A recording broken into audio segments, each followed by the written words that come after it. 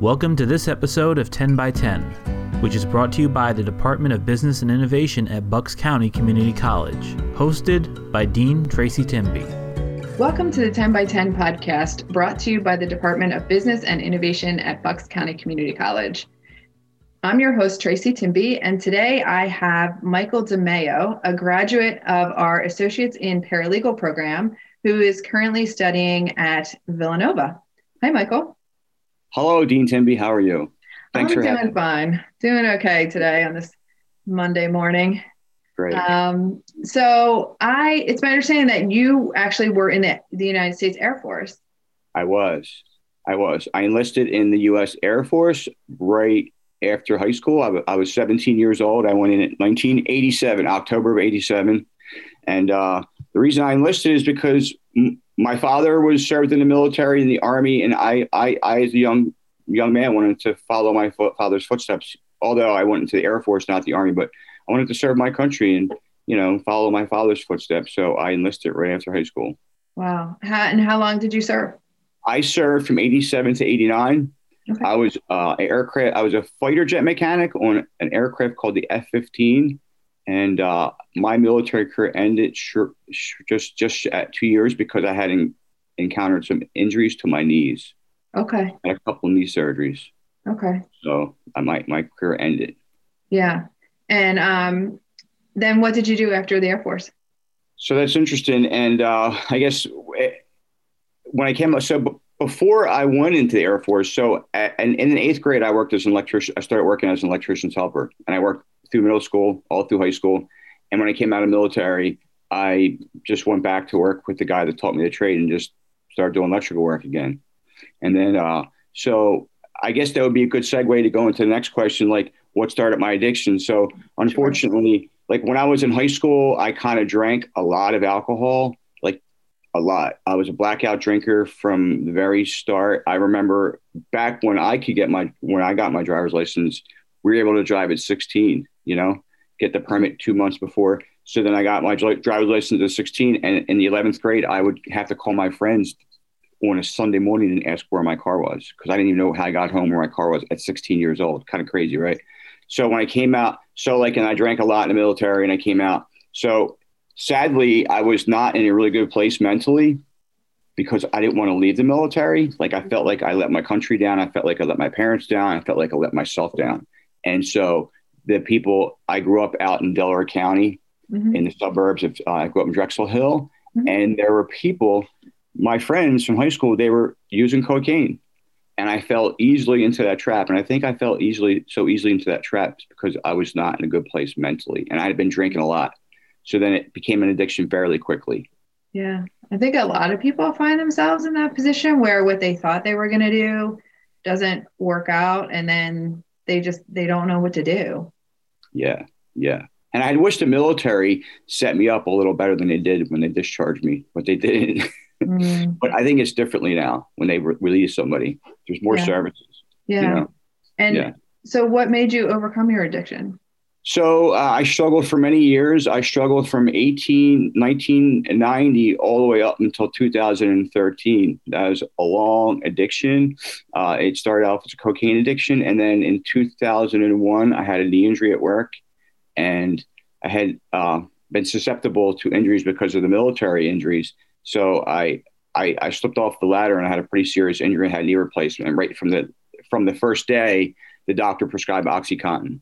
Mm. And so I immediately became addicted to those. So I had the knee replacement and they continued to prescribe me OxyContin for another up until I went to treatment, 2013. I struggled a lot with opioid addiction as well as the crack addiction. And I got to a place that, I was at the end of my addiction, I was hopeless. I was helpless. I was completely desperate. And I couldn't think of any way out. So one day I reached out that one night on September 8th, 2013, I reached out to Alcoholics Anonymous and went to my first meeting and people helped me get into treatment. And my life has continued to change since then, Wow.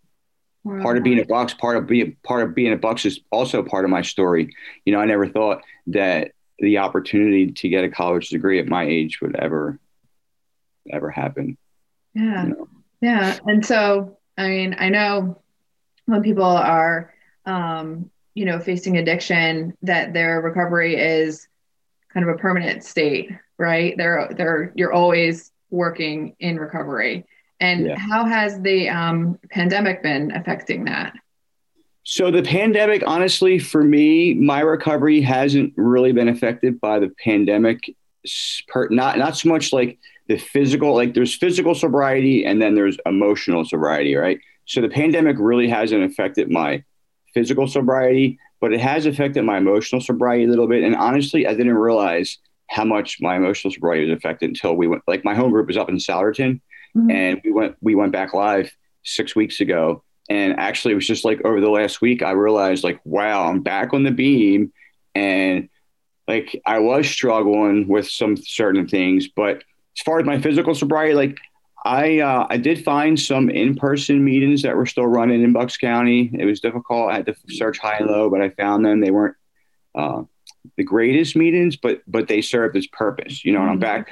Like me, my recovery has been based on more of a solution-based type recovery, like where I've incorporated the 12 steps into my life, Mm-hmm. and not all 12-step meetings are like that. A lot of them are just discussion meetings, but so like. But the biggest component of my recovery has been my service to the community. Like I felt like in my addiction, I was completely selfish and self-centered, right? So I got in recovery, my life started to change. God put certain people in my life, and I got exposed to community service, and that has been like pivotal in my life.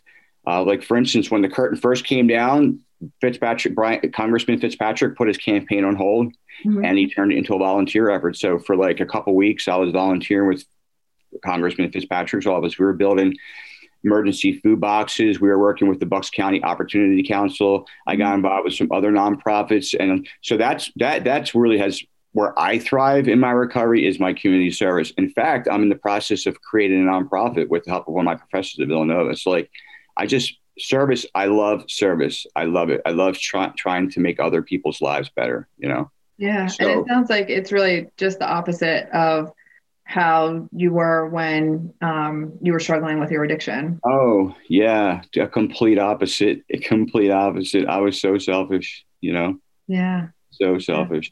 Yeah.